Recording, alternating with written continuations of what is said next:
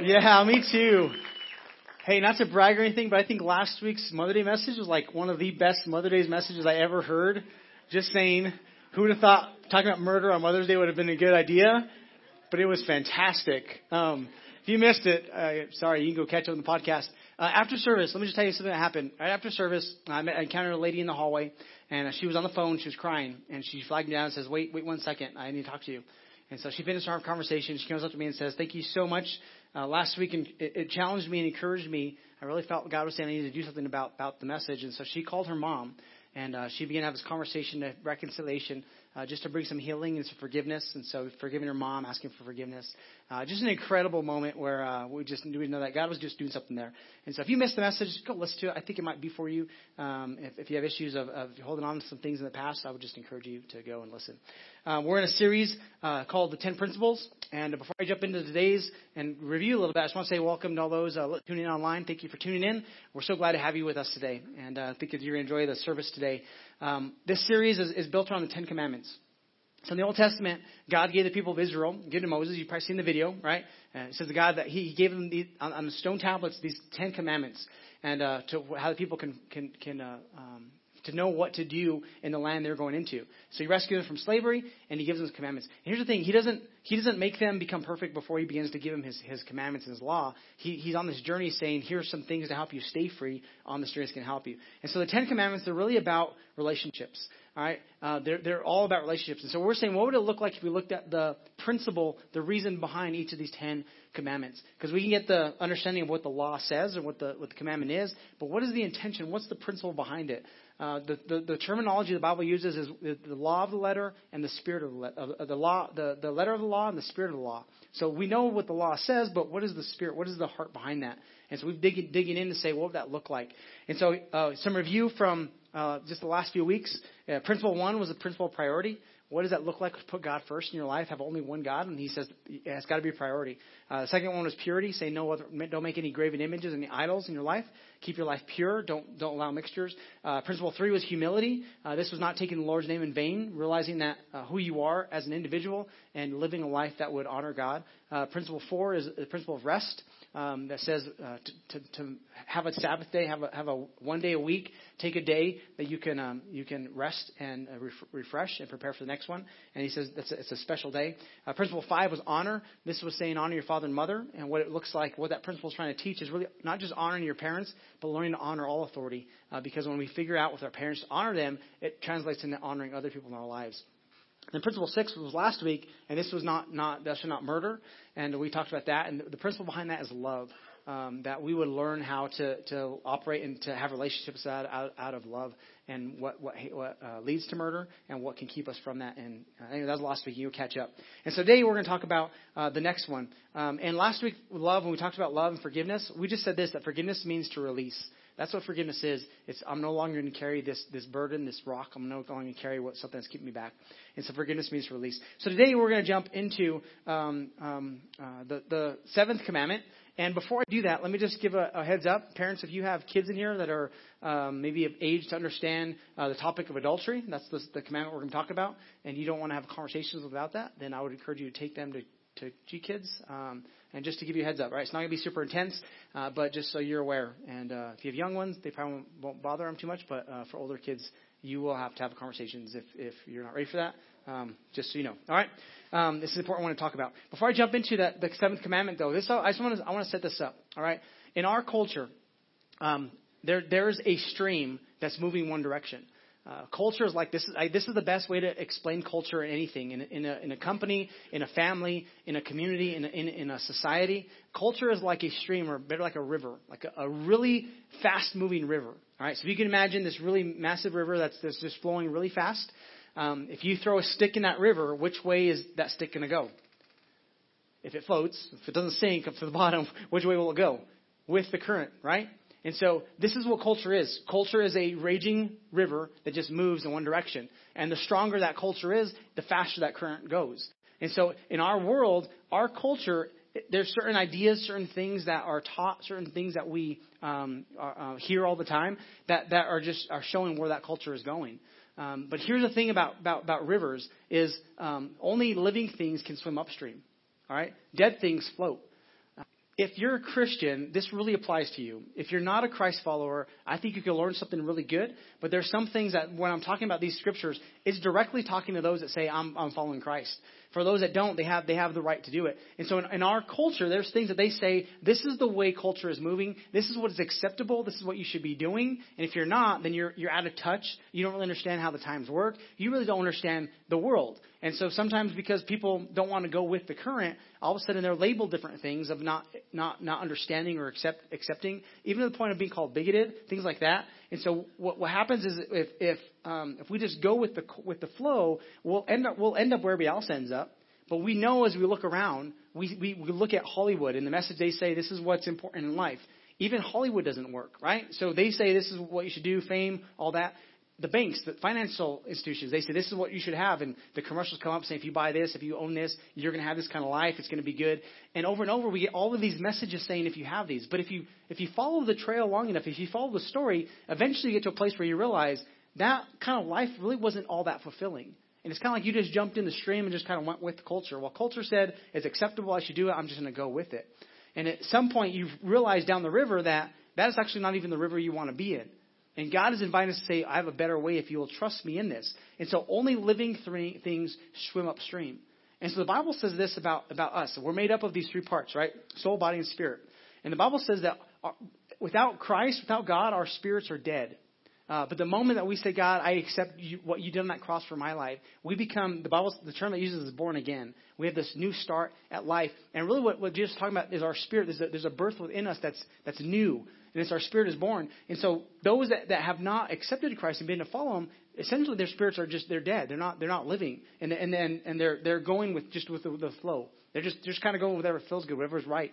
And God is saying, but there's something different about you once you acknowledge that you want to follow my ways. You now are living, and you now need to swim upstream. In fact, the Bible uses words like this. Jesus says, broad is the road that leads to destruction, and many are on it. So there's a path that a lot of people go on, and because everybody's going on it, they think that's the way to go. He says, but narrow is the road to salvation. Narrow is the way to life. So if you want to have real life, you have to find the narrow path, which a lot of times upstream, more difficult because you're going, you're going against the current, you're going against the culture, and a lot of times it's more difficult. So he's saying, but those that find it find life. Those that go on that path, they find life. And so today my challenge is this. What if in your life you've just kind of been cruising along, you've accepted whatever else is said, and you've been on this journey, and here's at some point, if you haven't already realized it, at some point you will, you'll be on that current of culture just going down, and there's going to be a point in your life you say, wow, this is really not working. Like, I was told this, but it's really not, the results are not what I was hoping they would be. Like, what do I do here? And I would say at the end of the service, I'm going to tell you what you need to do. But at some point, we all reach this in every area of our life. In my life, there's moments where I've seen this. We gave into the certain things of culture. We say, that's what this says, let's do that. The way we manage money, the way we do things. And at some point, we realize that's not really the best way to do that. That's not really the healthiest thing. And so God is saying, what if you followed me? And yes, it might be a little harder. You might have to swim upstream, but only living things swim upstream. And if you want a thriving relationship with people in your lives, you have to learn to swim upstream. So one of the things we say in our church is this, that healthy people, they do healthy things. The reason somebody is healthy is because they're doing healthy things. And the reason somebody is unhealthy is because they are doing unhealthy things. So in your life, if you want to be healthy, you have to choose healthy things. And so this series about relationships, it's saying this is what healthy relationships do. These are the things that you have. You want to have a healthy relationship with God, you need to work these things out and follow them. If you want to have a healthy relationship with others, you need to do this. Like last week was like, how many of you think it's a good idea that we shouldn't just murder people, right? That's a good thing. That's a good thing to have healthy relationships, is not to be murdering people. And so today we're going to talk about the seventh one. The principle is this. The seventh commandment is this. Exodus 20:14 says, you must not commit adultery. So we're going to talk about adultery.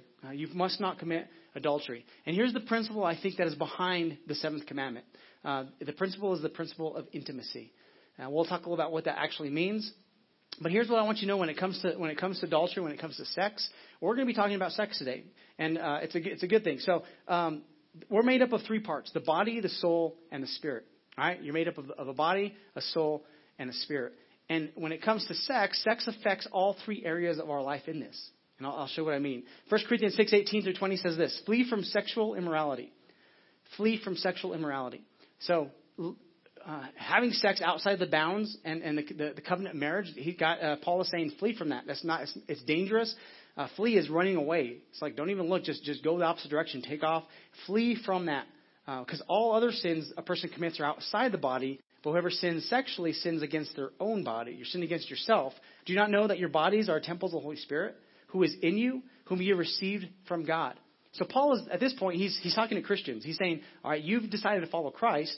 So if you're not a Christian, I think this principle will help you. This teaching is going to help you. And hopefully I'll challenge you to be able to think differently about this. But in this verse, he's saying, all right, if you're following Christ, here's the thing. When you became a Christian, like God's Spirit is living in you. Like you have the Holy Spirit. You're the temple of the Holy Spirit who is in you, from whom you received from God. You are not your own. You are bought with a price. Because of the cross, because of the sacrifice, we were bought with that price. Therefore, honor God with your bodies. So he's saying you need to honor God with your bodies. When it comes to the Ten Commandments, people if you're a Christian or if you've been going to church for a long time, the commandment most people get hung up on, 9 are pretty good, but there's one they're like, the Sabbath, I just don't really get that. Why do I need a break once a week? That just sounds like laziness. I should be working as hard as I can. I only have one life. And so a lot of even people that follow Christ, even Christians, they would think like the Sabbath's not that important, but it's so important. And we talked about that a few weeks back. The one that I think people that are looking on the outside in, that look at Christians, today's commandment would be the one they get hung up on. They're like, okay, I get all the other commandments. Those kind of make sense. If there was a God, he wanted you to serve him and follow him. You shouldn't have any other gods. You shouldn't make idols. That makes sense. You shouldn't take his name in vain. You should live right. But the sex thing, I just don't get that. That seems so antiquated and so old, and it just doesn't fit in our season, our time of life. And so, I think this is where I would say people that are outside looking in, they would think we just don't get it. Like you're missing out on something. You really don't understand this. And I would say the opposite. I would say I don't think they really understand, because if they did, they would treat it a little carefully, and they would hold on to this a little more safely. And so I would say when it comes to sex, God is saying don't have sex outside of marriage. That's what he's talking about, sexual immorality. There's a covenant between. He says. So here's the thing: God created sex. And sex is a good thing. It's not a bad thing. God was not surprised. He wasn't walking, because the Bible says in the beginning in Genesis, he'd walk through the garden with Adam and Eve, right? So it's not like one day God's walking through the garden and hears the rustling in the leaves and like, what's that noise? Like, oh my God. Or he wouldn't say, oh my God. He was like, oh me, oh my. Like, what are you doing behind the trees, right? He was not caught off. He was not surprised. Like, how did you figure this out? God made us to procreate, he made this as a gift. It's a gift from God for us. It's a beautiful thing. And so we have to understand God made it. He's not surprised by it. In fact, he put the desire in us. And it's a good desire for a good reason when we follow his instruction, his ways. Once we get outside of the boundaries of that, we begin to find ourselves off in places that we don't no longer live. But he designed us. He gave us this desire. And we follow God's plan. Life is better. It works. And also, honestly, marriage is more fun when we follow his way. And it's a good thing. And so it affects 3 parts of us. I said the body, the soul, and the spirit, right? Let me show you in Scripture how sex affects those 3 parts of our lives. Well, I already showed you the body, right? So when we have sex, he's saying it affects your body. There's a physical part of it that the physical part of you is affected by it. Then there's another part of you which is called the soul. We would call the soul the personality or the ego. Now, those are the words that we use for this. It's our will, it's our thoughts, right? Our intellect, and our emotions. These are the 3 things that make up our soul. The words that go along with the soul are these: I want, I think, and I feel. This is the part of us that really is where we have the battles in life, right? Because we feel things, we want things, and we're like, I want what I want. I mean, we want what we want, and we have to figure it out. And so this is the part where God is saying, if you want to follow me, this is the part you need to submit to me, so that I will lead you and help you on this journey to be able to overcome things that would otherwise pull you in. So it's about that. So it's about the soul part. So here's what it says. Proverbs 6:32 says, whoever commits adultery with a woman lacks understanding. He who does so destroys his own, what's the word there? Soul. You destroy your soul. There's that part of you, personality part, actually destroyed when you, in this case, a man has commits adultery with a woman, or you could switch it around when a woman commits adultery with a man. He's saying it destroys your own soul. The word destroy there means corrupts. it rots, it wastes, it ruins it, it injures it. So he's saying when we do things outside of God's boundaries, outside of God's best, we actually are rotting something within us. Our personality becomes rotten. It's affecting us. Here's the beautiful thing, though. God can redeem anything. And even in this, I'll show you at the end, God can redeem, and he wants to redeem, and he wants to lead us in a better way. But that's our soul. So the soul, remember, I want, I think, I feel. Well, here's the challenge. Half of us, we're thinkers. And so when we want something, we're going to figure out a way to think ourselves into why that's appropriate and why it's good. Other half of us here, we're fillers. And so we will fill ourselves into things. So if we want something, well, it just feels good. Just go with it. Others, they have to convince themselves to think it. And so it's this battle of, all right, I have to figure out how I can convince myself to do whatever I want to do. And so we fill our ways into decisions, or we think our ways into decisions. And so when somebody commits adultery, it actually is in our mind and our emotions first. That's where it starts. And really that's where Jesus says you have to stop it, is when it happens there, when thought life. But it's when we have thoughts or feelings towards people outside of marriage, that's wrong. Or while before you're married, having those thoughts too. Solomon, and this is one of the things I read is, there's a book in the Old Testament called the Song of Solomon. And if it wasn't for this book, there would have been a lot of religious people who would have actually said sex was bad. The Bible talks about it, but not that much. But this book talks about it a lot. And the reason I believe it's included there, because God does want to show us, like, this is a beautiful thing. It's not dirty. It's not bad. It's a gift that God gave us. So in the Song of Solomon, Solomon's writing this song about two lovers, and it's about sex, it's about their relationship, about intimacy, all that stuff. And he says this. He says, "Do not stir up or awaken love until it pleases." Do not stir up or awaken love until it pleases. Another one says, "Do not awaken or arouse love until the time is right." He's saying, like there's going to be this temptation, and all of us have it. There's going to be this time, and I think this is the strategy of the enemy, is he wants to awaken as early as possible in kids to this idea. So God made us, right? He made all of our parts, our sensitive parts. Like, we are made as sexual beings, and that's not a bad thing. That's a beautiful thing. It's a good thing. And he made us this way. And so we can't be surprised by it. And Solomon's saying, don't awaken that until it's the right time. And really when it says until it pleases, I believe the way to say that is until it pleases God. And the way it pleases God is when we're in a committed relationship saying, I'm going to make a covenant between myself and this person with God. Like, we're inviting God into this relationship. We're going to do it his way. We want to invite him to lead us on this journey. And so he says don't do that until, because here's the reason why. Because any appetite that you feed will get stronger. Any appetite in your life that you feed will get stronger. This is why addictions and things that people face on a daily basis, they fed it for so long that it's created this appetite that's gotten really strong. It's hard to break it. And sex is the same way. Solomon's saying, don't awaken that until the right time. So there's young people in the room today. I would say this: even though culture is saying when it comes to sex, when it comes to relationship, like anything goes, just go with the flow. It feels good, go with it. God is saying, no, just trust me on this one. Part of us submitting to God is saying, I'm going to swim upstream on this one. My wife and I just celebrated 16 years of marriage on the 11th of this month. And so awesome. Yeah. I'm so glad that I follow God's way. I promise. It's a beautiful thing. I'm saying, God, I trust you in this. I want to do this. And I'll talk to you about it in a second. It takes work. But when you feed that, it's only going to grow if you feed it. So Solomon's saying don't. So in life, here's the question. So some of you in this room, you're thinking, well, I'm not married. So maybe you're saying I'm never planning on getting married. There's principles that I'm talking about in this message that will still apply, even though it's not talking about you and a spouse. It could be between you and God. It could just be in relationships in general. But here's one that I love to teach when I do premarital counseling. It's one of my favorite things to teach. Really the question that I don't ask them, but I'm asking you is, in your life, do you want frustration or do you want fantastic? In your life, do you want frustration or fantastic? And here's what I mean. When I start meeting with a young couple or a couple that's going to get married, and we begin to talk through like what works in marriage, what causes marriages to fail, what are the hard things that people have to deal with, we begin to walk through this. And I talk about this thing called the frustration gap. All right. So when your expectation is here and your reality is here, however big that gap is, that's how frustrated you'll be. So if it's an expectation and the reality is really close, not too much frustration. But if your expectation is here and the reality is way down here, that's a lot of frustration, right?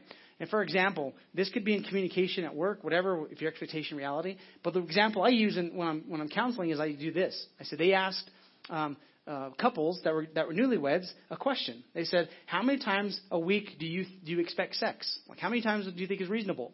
And the guy said, what do you guys think? 7 times, right? They said the expectation is 7 times. And the woman said, once a week. Man, somebody knows this. So once a week. All right. So if the expectation for a guy is like sex every day and is once a week, how many of you guys know we got a little bit of a gap there? Right. So there's a lot of there could be a lot of sexual tension and frustration there. Right.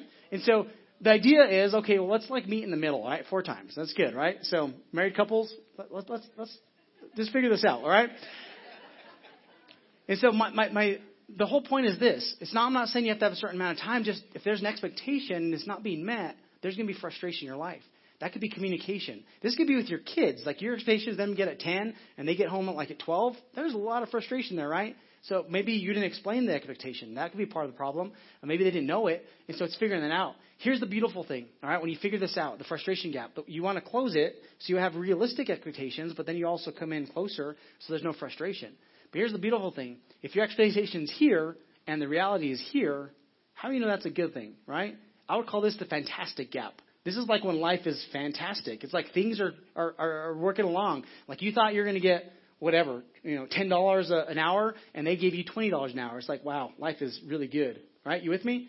So if you're expecting $100 an hour and they're giving you 10, it's like, oh man, I'm really frustrated here. But if you're expecting 10 and they're giving you 20, it's like, man, life is good. And so how do we live in this gap? And I believe when we follow God and his principles, his commandments, this is where he's trying to lead us. He's trying to lead us into this gap where life is fantastic and it's working.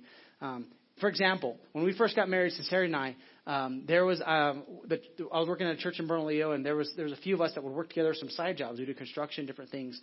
And when we'd go to these jobs, in the middle of the day, at some point, I would talk sincerity, and she'd say, what time are you going to come home? And I would ask the boss, what time are you going to come home? He'd say, we'll be home at 5 o'clock. I would tell sincerity, 5 o'clock. But 5:30, I'm calling her and saying, hey, we're still working. Looks like the job's going to go longer. Or she'd call me, like, where are you at? It's already 5:30. I'm like, we're still working. And so if the expectation was 5 o'clock and I'm coming home at 7 o'clock, how many know I'm walking in a house that has a lot of frustration, right? So I walk in a room, like the atmosphere is like frustrated, like, oh, man. So after like 5 or 6 times of this, I realized she says, what time is the job over? I asked the boss, what time is the job over? He says a time. I'd come home 2 hours later. So after a while, I realized, okay, I'm walking home to a frustrated lady all the time, and not by her fault at all, but because I was miscommunicating the time or telling her time, not fulfilling it. And so I learned. She says, "What time are you home?" I said, "What time are you home?" Boss says 5. I say, "Probably like 7." And so then her expectation now is 7 o'clock, right? So when I got home at 7, I walk into a house. There's not any frustration, right?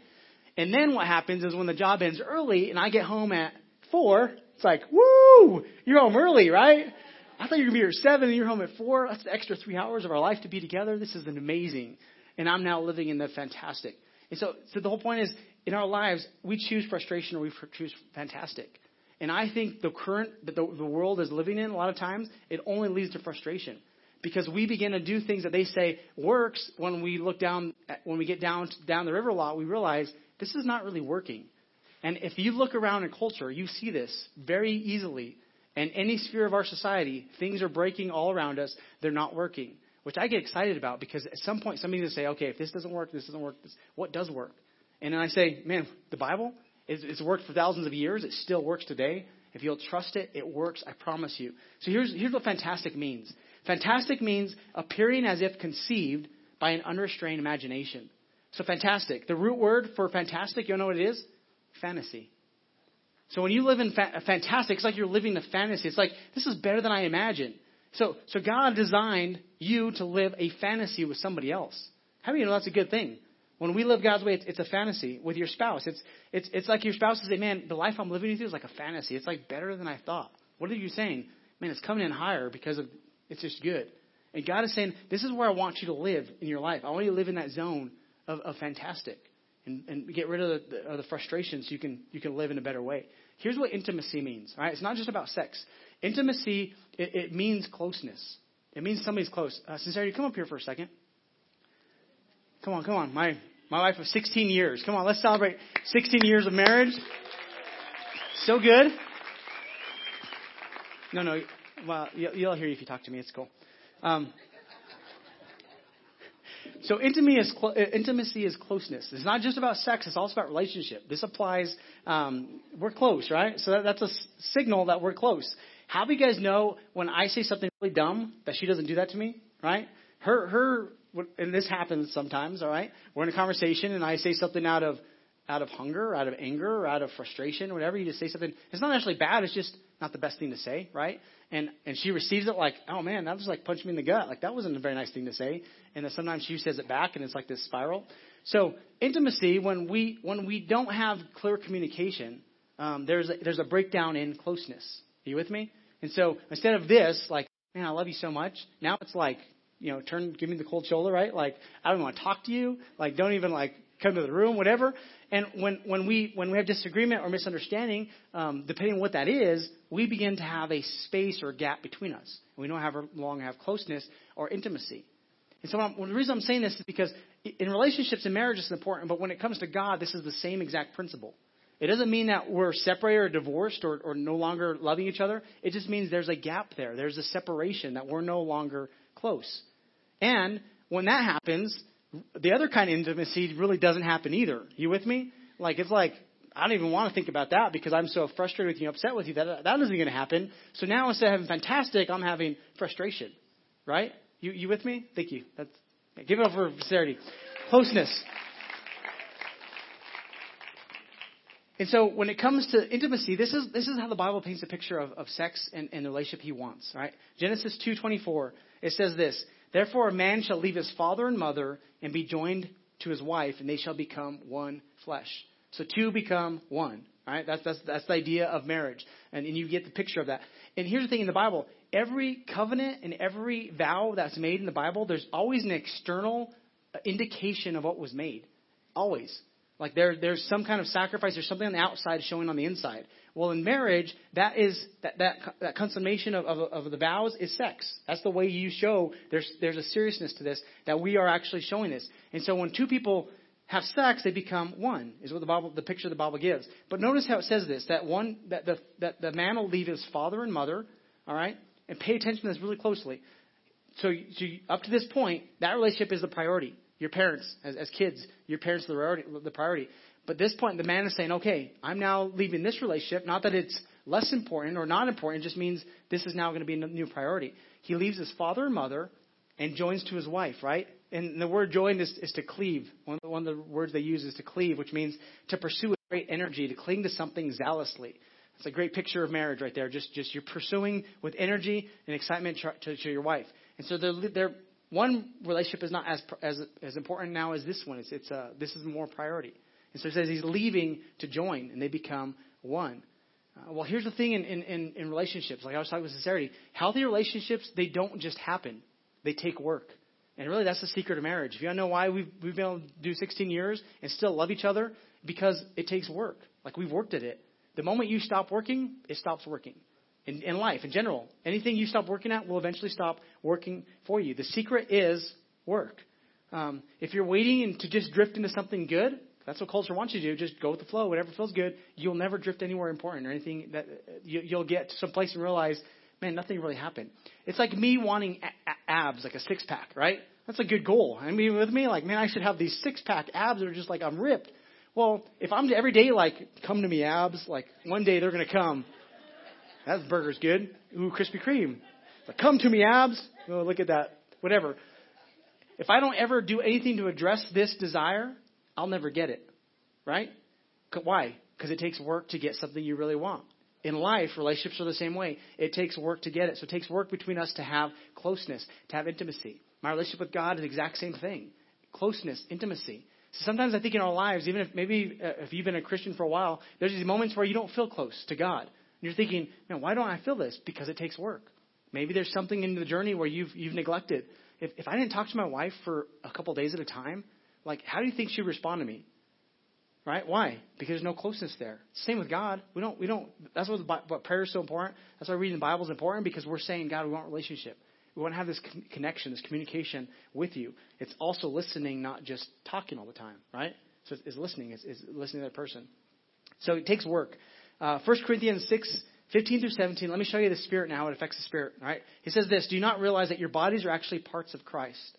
Should a man take his body, which is part of Christ, and join it to a prostitute or an immoral person? Never. And don't you realize that if a man joins himself to a prostitute, he becomes one body with her. For the scripture says the two are united into one.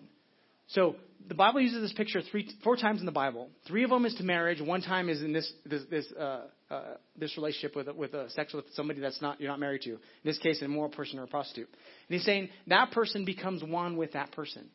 And the idea here is remember the leaving. Man leaves the father and mother and he joins his wife. And this is why, guys, if when you're ready for marriage, it's so important that you're healthy, because essentially what's happening is you're leaving your family and you're receiving somebody else's possession, somebody else's that they've been caring for. So my daughter, I have 3 daughters. Now I'm already praying, God, prepare them for an amazing person, an amazing man that can help lead them on this journey, because I want them to be strong and I want that person to be healthy, because I'm essentially saying, all right, my responsibility to raise my daughter, to help her to serve God, to love God, I'm passing on to you now. That's your responsibility, sir. Like, I'll continue to pray. I'll continue to support. But now you take on this responsibility. And that's why he says that the man leaves his father and mother and goes to the wife, and the wife joins him. But here's the other part of it, is when he leaves and he joins to somebody else. So he's leaving his parents. He's joining to somebody else. There's a leaving and there's a cleaving. There's a leaving and there's a joining to something else. In every relationship you have, you leave something and you join to something else. And the more you join to, the more things you bring into your life. One of the pastors I learned from, he said this about affairs and about sex. He said parents have told him they knew when their son began to have sex with his girlfriend because there was a leaving from them. Like they felt the separation, not in a physical sense, but a spiritual sense, because it's a spiritual principle. There's a leaving of that. And here's the thing. Our culture says it's not a big deal. You do whatever you want to do. No, there's a very spiritual dynamic to it that play here. And we have to trust in God. Even though I don't understand it, I'm going to do it your way. I'm going to follow your way because this is how you lay it out. He's even said when he counsels spouses, they knew when their spouse began to have an affair with somebody else because there was a leaving. Why? Because you have to leave something to join to something else. This principle always also applies. Well, let me show you. In 1 Corinthians 6:17, so the exact next verse after we just read, it says, but the person who is joined to the Lord is one spirit with him. So he's talking about being joined to a prostitute and having sex, and you become one with that person. But then he's saying, but a person that's joined to God, he's one with that person also. So the same principle applies to God. When we step out of his boundaries for life, we actually begin to step away from him. There's a leaving, a disconnect, and we join ourselves to something else. And depending on what that something else is, will affect our future. So God says, don't do something, and we say, yeah, I think I'm still going to do my own thing. We actually disconnect from God. And we begin to join ourselves to whatever this thing is. And depending on how strong that thing is, will begin to affect our future, our life. Can become a habit, can become addiction. Or can be just something as simple as leading us into something that's an unhealthy relationship. And God is saying every time you leave, every time you join to something else, you're leaving that relationship with me. You're not making a priority. And this is not, I'm not just saying this could just be always sin. It's just we turn something else. This is why this principle is related to, so the first, 4 commandments are talking about how we should have a relationship with God. And the next one's talking about how we have a relationship with people. They're related. The principle of having God priority and having purity is related to having intimacy. It's the same idea. You have to protect those relationships, or you have separation and you have unhealthy relationships. And here's the thing when it comes to what we leave and what we join to. All right.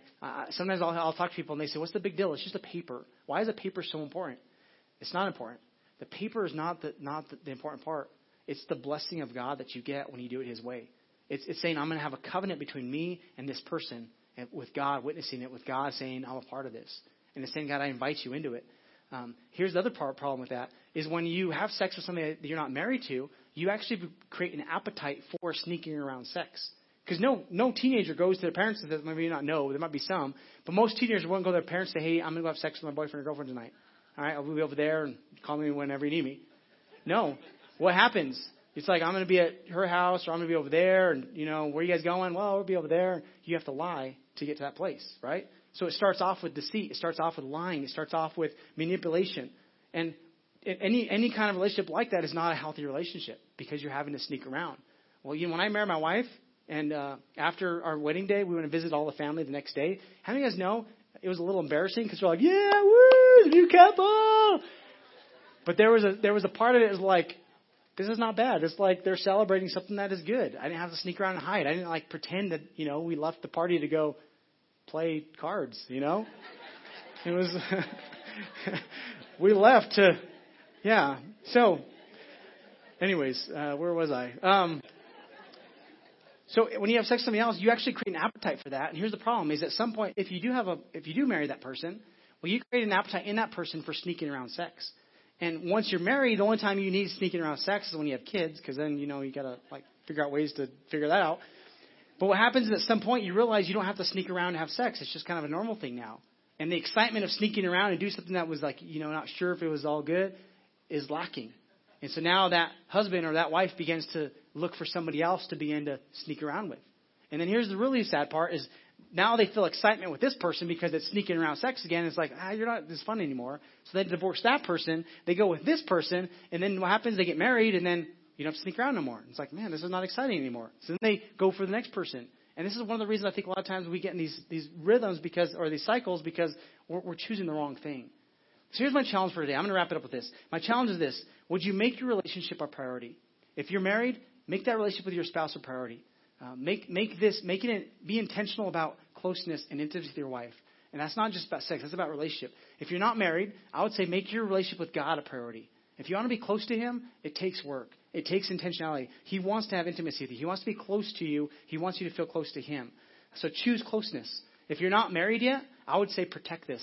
Why would you give something that's so precious to just anybody? Like if you don't see yourself with that person, you can't be with them for years. I would say don't give them the most personal parts of you. That's not a wise thing to do. Even if culture says it's okay, just do it. It's not a big deal. It is a big deal. It is a big deal. And just trust God. In this area, say, God, I'm going to trust you in this because I believe you know better for me. I'll be healthier. I'll be protected. And I won't have things. So here's the thing now. I guess I would say this is if you're here and maybe you face this in your life, maybe you stepped over out of the boundaries that God has set. The great thing is God has grace for you. He has forgiveness. There's a story of Jesus in the New Testament where it says the religious leaders, all right, they caught a woman. They brought a woman who was caught in the act of adultery.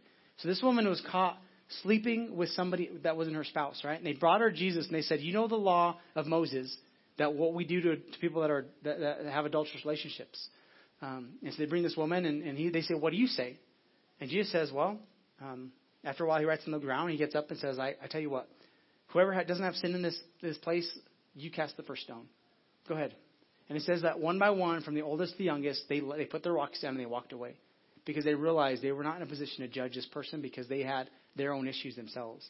It's a beautiful picture of how God is saying, hey, don't think you're so much better than anybody else because of these things. We all have issues. And here's the thing when it comes to sex, we're human. All of us in this room are human. And these are things that we are challenged with and faced with. I'm not perfect. Man, I have to be careful also. Things pop up and people walk around and you have to make a decision. I'm going to make my relationship with society a priority. I'm going to guard it. I'm going to protect it. You have to. And so if you ever find yourself in the situations, the same answer Jesus gives, I give to you. Man, I'm not here to judge you. Just stop doing it. Do the right thing. That's what Jesus told her. He says, then if they don't condemn you, neither do I. But go and sin no more. And that is the secret. What he was telling her is, okay, you've been on this journey. You've been just going with the flow here. Now you need to start swimming upstream. And if you know anything about swimming upstream, it's hard work. It's difficult. But if you get people around you to help you on this journey, it gets a little easier. They can encourage you. You don't want to give up. That's what small groups are about. That's our church, what we do. Today, 201 will help you get some disciplines in your life to say, hey, make sure you have these things to stay vibrant and healthy as a person and following Christ. That's why we do what we do as a church, as a community, saying, I need help here. I have people in my life that I talk to when I have struggles because I know I'm just a person. I'm just a human. And if I'm not careful, one decision away from throwing it all away. I am. I could ruin my marriage in one decision today if I wanted. If I'm not careful, I'm one decision away, and so are you. And if you've already made that decision, I would say let the healing begin. And repentance just means this. You've been going with the stream. You've been kind of just going with whatever's happening. Got to say no. Now you need to turn and go the other way. And just trust Him for better. Trust Him for fantastic. In your life, would you choose fantastic over frustration, over lack, over all of that?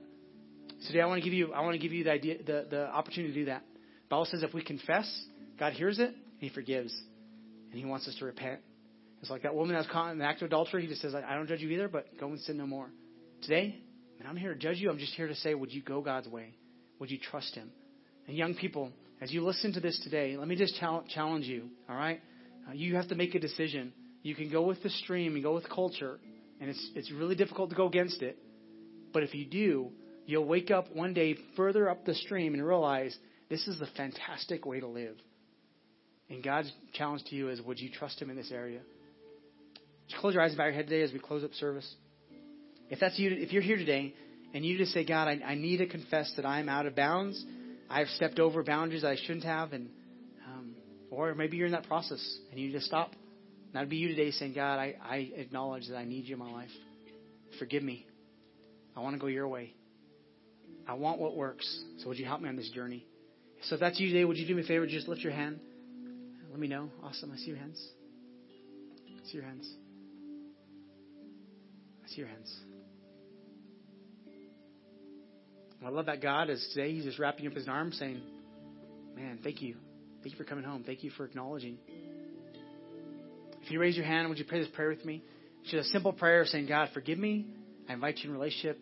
Lead me on this journey. I leave the past behind. If you're a Christian, would you join us in praying with those that raise their hand today? Say this prayer. Say, Father God, today I acknowledge that I've sinned, that I've broken your commandments, gone my own way. Forgive me. Today, I ask for your help. I believe you sent Jesus to die on that cross for me. I choose to follow you. I turn away from my past, and I walk towards you today. Thank you for forgiveness. Thank you for grace. I receive it. Help me on this journey. I put my trust in you today. In Jesus' name I pray. Amen. Can we celebrate those that raised their hand and prayed?